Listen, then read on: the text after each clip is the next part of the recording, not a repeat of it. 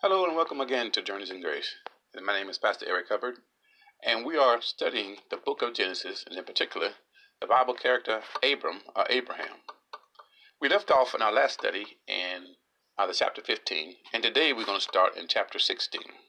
But before we start, I want to tell you that if any would like to contact us, you may reach us at Pastor Eric at number 523 at gmail.com. Again, Pastor Eric 523 at gmail.com. Now come join us as we study the Word of God. And again, we're looking at Abraham through the lens of grace.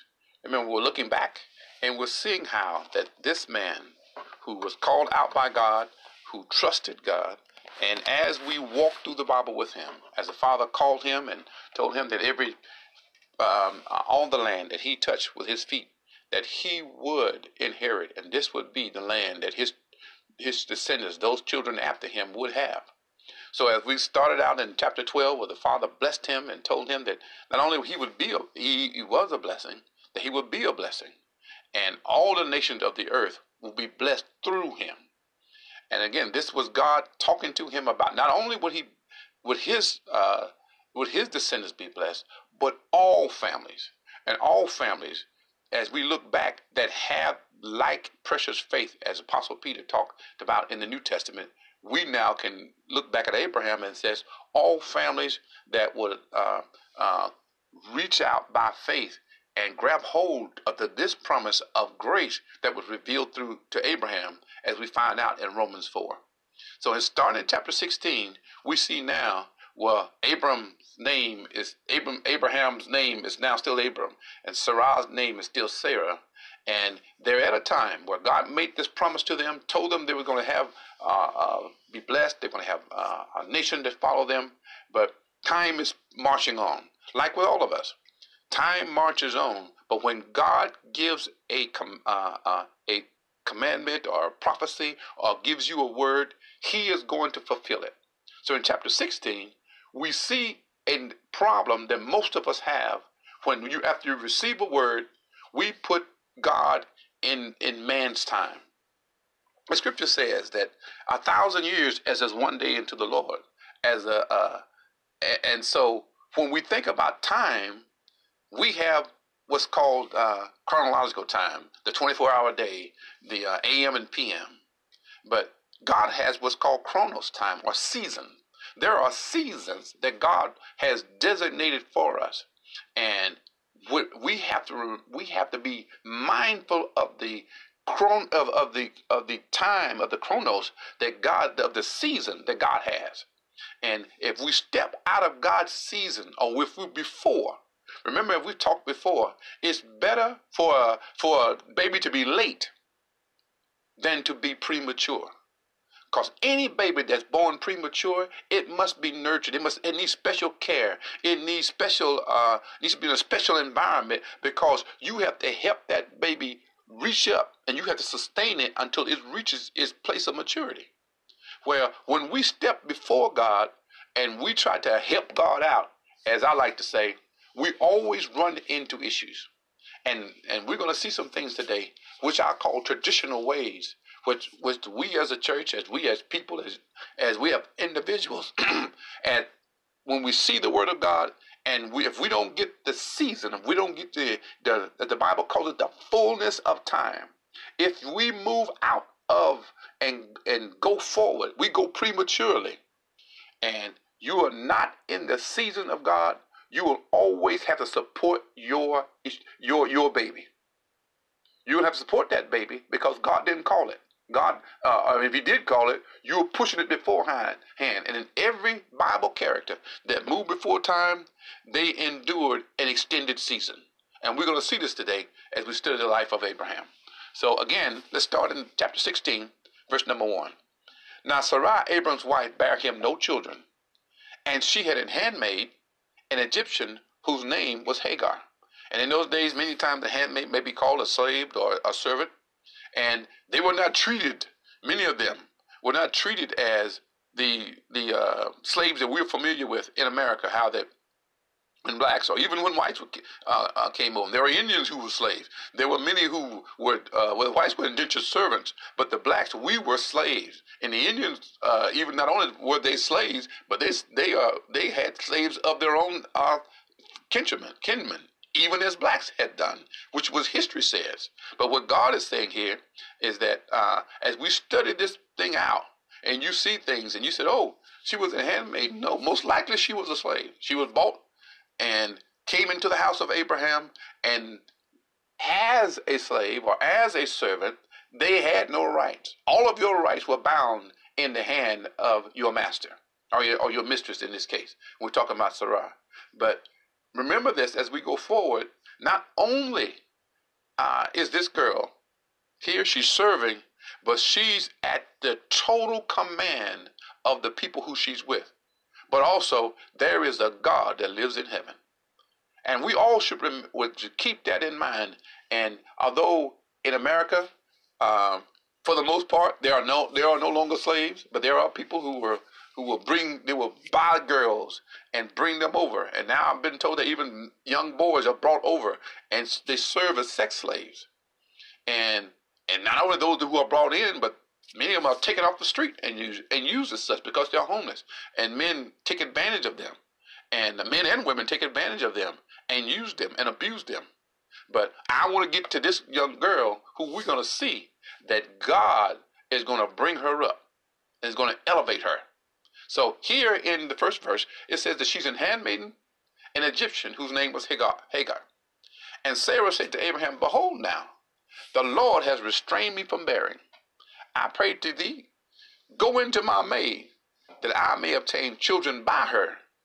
And Abram hearkened to the voice of Sarai. Now, I tell you, this is one of those things I'm talking about now, about tradition.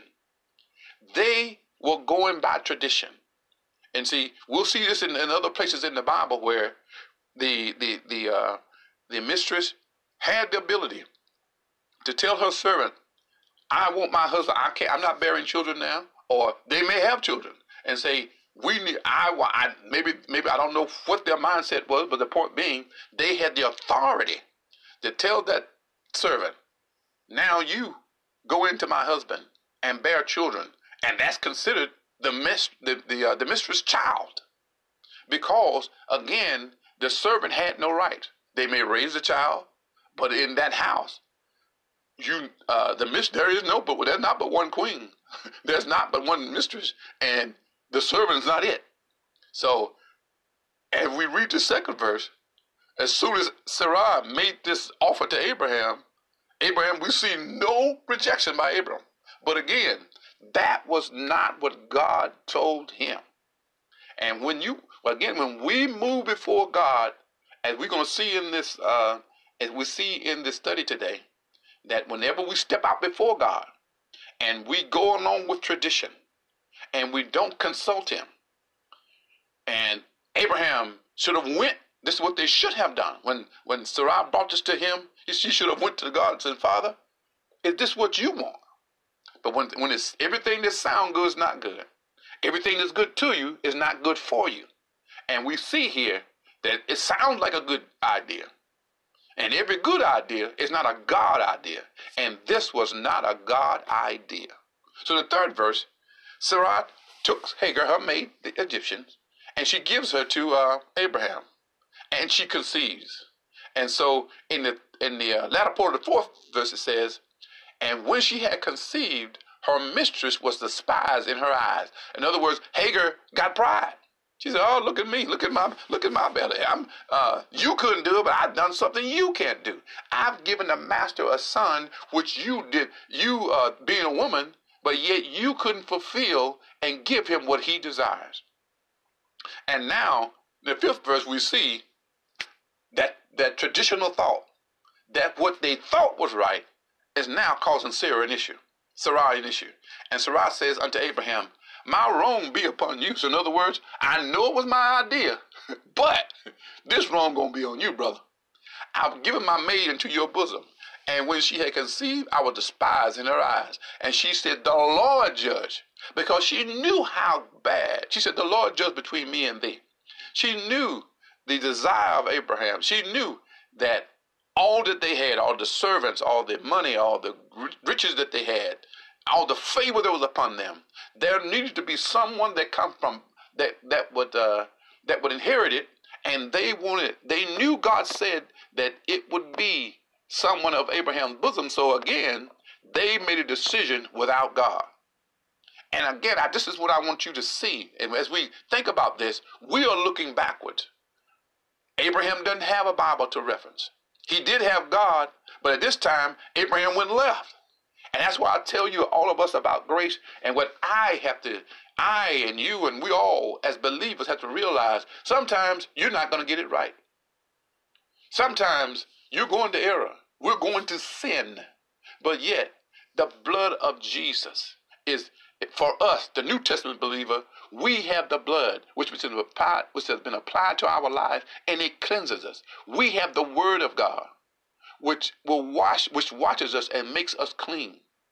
We have a sure word from God that says, I'll never leave you nor forsake you. And this is what Abraham had. The Father made him a promise, and God was not going to break it. And that's what grace is. Abraham, if you judged Abraham by his actions, he did not deserve to have the grace and the blessing of God upon his life. But because he continued in the faith, when he erred, when he went left, and he didn't do the right thing, he continued. Because he trusted in the Word of God. He just got back up. And that's what grace does for us. It doesn't gives us license to sin, because nobody needs a license to sin. But what we have is the grace and the love of God, which the Bible says, the height, length, and depth of it, and the breadth of it, none of us, if we spent eternity, could ever search out the love that God has for mankind. So we see here in the 5th verse, that's an issue. And Sarah is saying that, hey, we've got a problem here. And because of this issue, now Sarah is saying, you got to deal with this, Abraham, because I did this for you. He said, but now I'm despised in my servant's eyes. And as I said before, there was only one princess in that house, and her name was Sarai at this time. But Abraham said to Sarai in the 6th verse, behold, she's your handmaiden. Do as you please unto her. And when Sarai dealt harshly with her, she fled. In other words, Hagar left the house, because now Sarai is saying, okay, you despise me in your eyes now. I'm going to drop the hammer, as we will say now in the new day, in the New Testament, in our day. That's the language we would have, and say, you know what? This is my house, and this is how we are going to do it. But if we, again, I want all of us to just consider that God sees all things. God sees where this servant girl obeyed her mistress. This servant girl did what her mistress told her to do. She got pregnant by her master. Now, although it was not right for her to walk in pride, what do you expect her to do? And see, that's what the flesh will do. The flesh will rise up in pride when it sees itself elevated. And Hagar did not consider and did not remember who was the boss in the house, but now she finds out. And it says in the 8th verse, and the angel of the Lord, 7th verse rather, Hagar's left, 7th verse says, and the angel of the Lord found her by a fountain in the wilderness, by the fountain in the way of Shur. And he said to Hagar, Sarah's maid, where are you coming from? Where are you going? And she says, I'm running from my mistress Sarah. And the angel of the Lord said to her, go back. In other words, humble yourself and submit yourself under her hand. Now, and the angel of the Lord said to her, now he gives her a word. He says, I'm going to multiply your seed exceedingly, that it shall be numbered for multitude. And see, these are some things, and if we consider what's being said, and why is this? Because Hagar carried the seed of the blessed one. God said that he was going to bless, even though Abraham had erred, even though he had went left, and Sarah was a casualty at this moment. But instead of her being a casualty or a victim, God says, I am going to elevate your seed because you obeyed your master. You obeyed your mistress. And because, and remember, we're in the Old Testament. She had no rights. She had to obey her mistress. And because when she did, in the circumstances that happened, she left. And now an angel comes to her and talks to her and gives her some directions. And this is what God does for all of us. He'll always speak to us before we go in, before you get in the mess, when you're in the middle of it, and he will show you a way out. But we have to have an ear to hear what the Bible says in the book of Revelation. He that hath an ear, let him hear what the Spirit says to the church. And the angel comes as the voice of God and tells her, listen, go back home, submit yourself. He said, return and submit. She could have returned, but still had a Holy Spirit.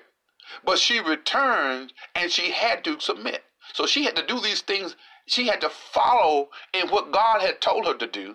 And when she does, we're going to see that because the angel saw her, God saw her heart. And then he goes on to tell her, he said in the 10th verse, I am going to multiply your seed exceedingly, that it shall not be numbered for multitude. And the angel said to her, behold, you are with a child, and you're going to bear a son, and his name shall be called Ishmael, because the Lord has heard your affliction. Now think about all this mess she's in. She's been given to a man that wasn't her husband. She's bore the child. The man's wife is angry with her. And in all of that mess, God sends a word. Again, this is why, again, we're looking back through the eyes of grace. We see that if you would look at Hagar's life, you said, her life is jacked up. How can her life ever be fixed? But God's got a way. Beloved, God has a way to, one word for God, one word from God, rather, will fix your life. One touch of God's favor is worth a lifetime of labor. One word. That's why as you read on through the Bible, you will see that the people sought a word from God because they knew if I can get a word, which meant if I receive direction. Let's go over to the book of Romans 12, 1 and 2. Paul began to talk to the Roman. He says, I beseech you therefore, brethren, by the mercies of God, that you present your bodies a living sacrifice, holy and acceptable unto God, which is your reasonable service. And he goes on to say, and be not conformed to this world, but be transformed by the renewing of your mind, that you may prove what is that good and acceptable and perfect will of God. Well, you said, preacher, how does this conform to what this girl is going through? First, she had to submit herself, as she's been told in the 9th verse. He said, return and submit. And she has to present herself as a living sacrifice. In other words, she's got to carry this baby to term, not abort it, not keep going. She could have kept going and said, oh no, Brother Angel, I heard what you said, but I'm out now. I'm out of here. I'm stepping. I got my freedom. I'm going on. But the word said, go back and submit. And there's so much richness in this. We don't have time to cover it this morning. But think about what's being said here. Humility. He's telling her, humble yourself. That's what submit means. And that's today. You said, though you spit in some people's faces, spit in our face. I won't say some people.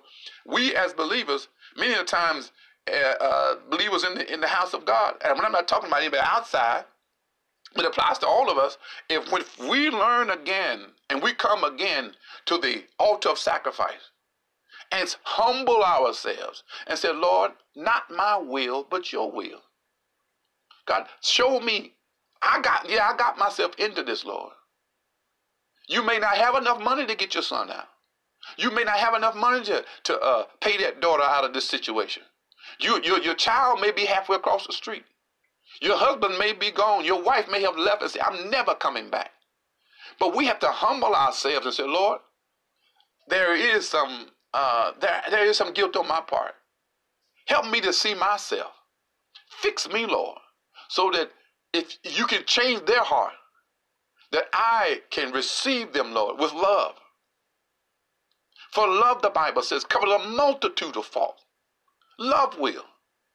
And this is, I don't care what the situation is. Love overcomes. There is no power on this earth that is stronger than love. Love may mean you got to give up your right. Love means you have to shut your mouth at times. Love means that you have to correct at times.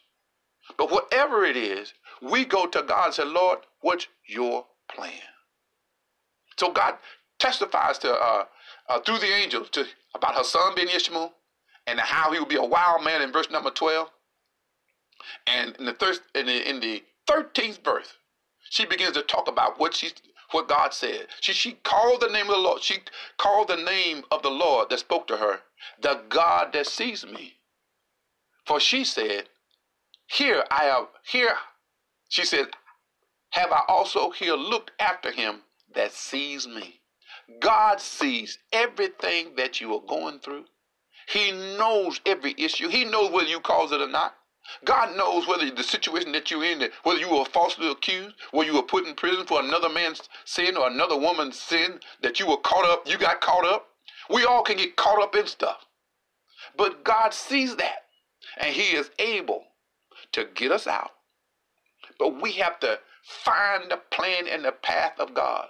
We have to find that good, acceptable, and perfect will and say, Lord, what is it? Is it my time to leave and find another path in my life? Is it time for me to leave this job? Is it time for me to change careers? Is it time, Lord, is it time for me to get married? Father, there's so much turmoil in this marriage. What do you want me to do? And so you can go to your friends, you can go to your pastor, but you got to get the word. You have got to get the plan for your life. Yes, you should get counseling. The Bible says there's safety in the book of Proverbs in the multitude of counselors. But you got to have good counselors. You can't count on the internet to give you answers. You got to get your own answers. Men will counsel you.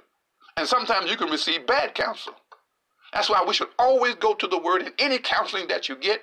Take it to the word. Say, how does this line up with what the word says? But let's move on. So again, as we close this book, God sees her. He saw her. And she called that place in verse number 14, Berel Ahara Aroi. And if we go you go further, it's called another place, the name of God we learned is El Roi, or the God that sees me. Now, that's a long word. I'm not a Hebrew or Greek scholar, as you can hear, if you hear me call these words out. So, but I do know that El Roi means the God that sees me. So let's go now to chapter 17 as we finish up today. And now, remember, all of this happened when Abraham was 86. Now it's been 13 years after Abraham and Sarah went left. And now we're going to see in chapter 17 some more traditions which will get you in trouble. And when Abraham was 99 years old, the Lord appeared to Abram and said to him, I am the mighty God. Walk before me and be thou perfect. And I will make my covenant between thee and me and will multiply you exceedingly.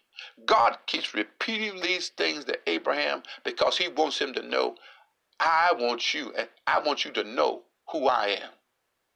And if we take this forward in the scripture, it says how that we should keep the word of God before our eyes. Keep it as write it upon the doorpost. And all of these things, in our day we would say, we need to keep it in our ears, whether we're listening to it, reading it, or singing it. Whatever the case may be, we need the word of God constantly before us, because that's what's going to help us to determine or differentiate between truth and a lie. See, the Bible says Satan transforms himself as an angel of light. So to determine fake from truth, we need to know truth. And I'll give you an example how that when if you go to the mint factory and when they're training people how to recognize fake or copied bills or falsely made bills, they don't give them 1,000 pieces of currency that's been illegally made and say, okay, learn about these. No, they show them the truth of the real bill, the real American currency, so they know the feel of it, the look of it, the nuances of it. So they recognize this is what truth looks like. And this is how we have to be as believers. It's not about learning how, the Bible says that we're not ignorant of Satan's devices. His main device is to take the word of God as he did with the promises of God, as he did with Adam and Eve, and he gave them a lie. And this is what he's doing in the last days. He's giving people lies that sound similar to the truth, but because they don't know the truth, they are deceived. What did the scripture say? He said, my people, the Lord said, my people are destroyed for a lack of knowledge or a lack of truth. Because Jesus said, ye shall know the truth, and the truth will make you free. So we see in the 17th chapter, it says that God talked to Abraham and said, look, I am the Almighty God. Walk before me and be perfect. And he says, I will make a covenant between me and thee, and I'm going to multiply you exceedingly. And Abram fell on his face. And he says in the 4th verse, as for me, behold, my covenant is with me, and thou shalt be a father of many nations. And God did something. He changed his name in the 5th verse. He said, you will no longer be called Abram, but thy name shall be called Abraham. A father of many nations have I made thee. And he said, I'm going to make you exceedingly fruitful. I'm going to make nations and kings of you. I'm going to establish my covenant between you and me, and thy seed after thee. And in the 8th verse he says, I will give unto thy seed after thee the land which thou art a stranger, all the land of Canaan, for an everlasting possession, and I will be their God. And God said to Abram, and thou shalt keep my covenant, therefore, you and your seed and their generations. And he goes on to say, he gives them now a sign of this covenant in the 10th verse. And this covenant that thou keep between me and you, every man child shall be circumcised, and they shall circumcise the flesh of their foreskin, and it shall be a token between me and you. And he told them to tell them to be circumcised in the 8th day, in the 12th verse. And he tells them the curse of not receiving circumcision. And then in the 15th verse he says, and God said to Abraham, as for Sarai thy wife, thou shalt not call her Sarai anymore, but Sarah shall be her name. He said, I'm going to bless her. I'm going to give her a son, and I will bless her, and she shall be a what? A mother of nations. Kings of people shall be of her. And Abraham, what did Abraham do? Now the Bible says he fell on his face, and he began to laugh, and said in his heart, shall a child be born unto him that is 100 years old? And Sarah, that is 90 years old? He began to laugh because he said, oh my God. I can just imagine him saying, because he's thinking about, I'm almost 100. My wife, I'm dead. She's dead. He said, shall she bear? And God said to him, Abraham now is saying to God, oh, that Ishmael might live before thee. Now again, we bring up that word tradition. Tradition said the oldest son always inherited the promise. This is who got the blessing. Now, the younger sons, the younger children, they received a blessing, but the oldest son always got the majority of the covenant. He was the one that would carry the name home. But this is what God said in the 19th verse. And God said, Sarah thy wife shall bear thee a son indeed, and he shall be named Isaac, and I will establish in my covenant with him for an everlasting covenant with his seed after him. And he says, as for Ishmael, he said, I heard you, but Ishmael is not the one. And see, what we don't want to do again, when we step outside of God and we move in our time and we step out of God's season, we create an Ishmael. If Abraham would have waited, and I can't tell you if God would have had a baby the next year, but I can tell you that when Abraham and Sarah left, it was 13 years until God spoke to Abraham again, changed his name. But it shows again another facet of grace. How that God saw him. It's okay, I'll wait. I can see the Father say, okay, you did it your way. So I'm going to show you. Because it was always in God's plan. It was always in God's plan to bring Isaac. But God was going to bring him on his time, not on Abraham's time.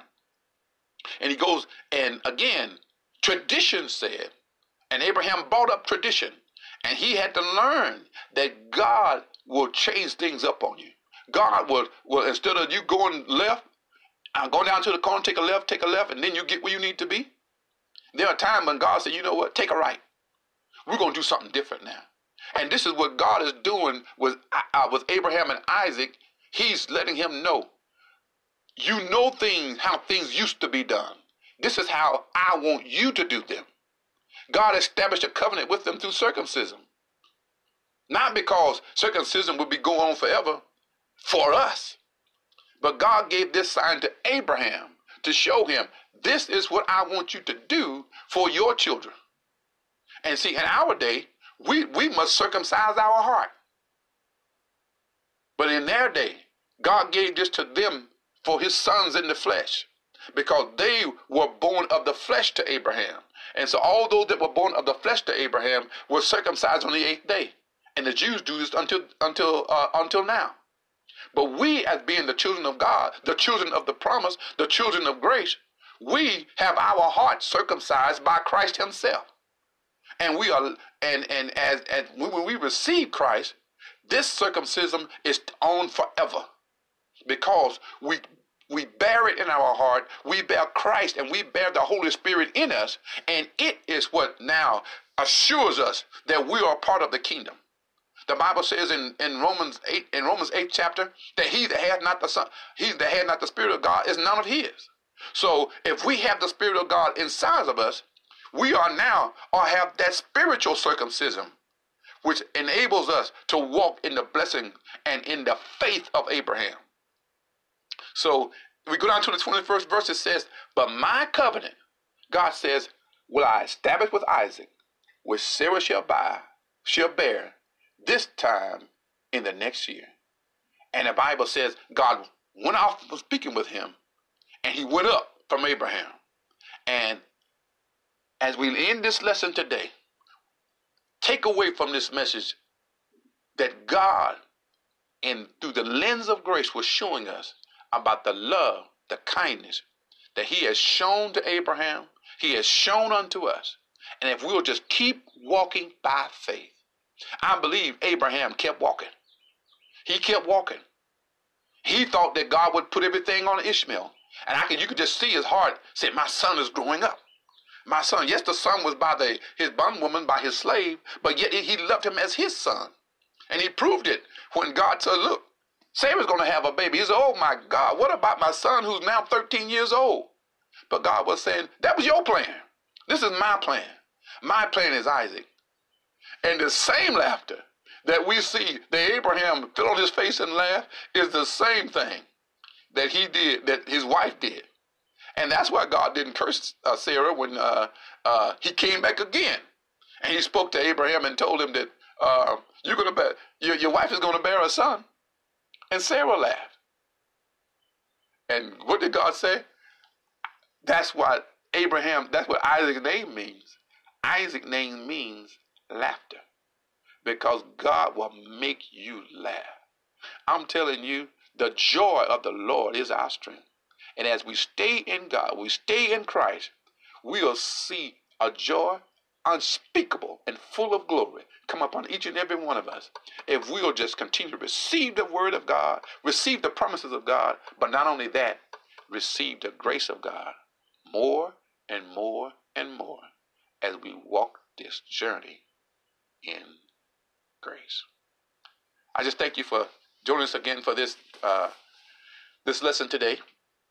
And we'll end this today with a prayer. Father, we just thank you for all you've done for us. We thank you, God, that you are the God of grace. You're the God of more than enough. And as you've shown us that you love us through all the things that we see in the life of Abraham, he being not only our father of faith, but a man of faith and a man, Lord. Although he made many mistakes, as we all do, we know if we continue, we know, God, that you will show yourself strong in us. I pray for those, Lord, who are not saved, who may hear this recording, Lord. I pray, Lord, that they will give their hearts to you.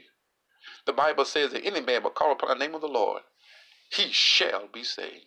I pray for men and women today that they will receive you by faith, and that your grace, which comes, Lord, by faith, is even now going into their hearts, into their minds. To those, oh God, who are weak, may be weak in faith, I pray that they will be increased, Lord, to know that they haven't messed up. They haven't messed up too much, that the arm of God is too short, that he can't deliver them. We pray these things in Jesus' name. Amen.